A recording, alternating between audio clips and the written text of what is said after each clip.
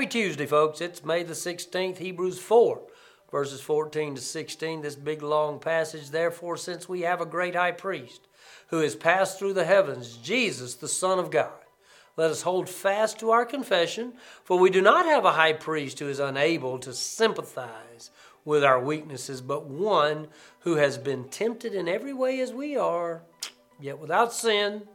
Therefore, let us approach the throne of grace with boldness, so that we may receive mercy and find grace to help us in time of need. You see, our high priest understands.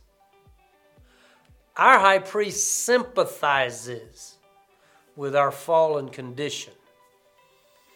You see, he became a man. Technically, Paul says that he became sin. He became our sin, and yet he never failed. And he never fails. See, he knows our weaknesses, and he knows our struggle. See, we're taught, however, though, that it's not an excuse. We don't get to use this idea of Jesus' forgiveness, the forgiveness that Jesus provided through his shed blood, you see. We don't get to use it as an excuse to act evil or wicked. He has given us a forgiveness that never fails, see. So we know that we have this high priest who has acted as that intercessor, that substitution for our failures.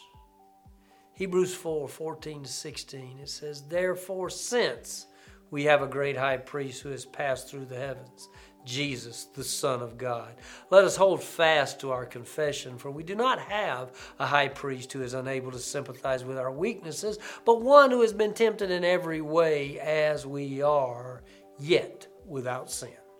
Therefore, let us approach the throne of grace with boldness, so that we may receive mercy and find grace to help us in time of need.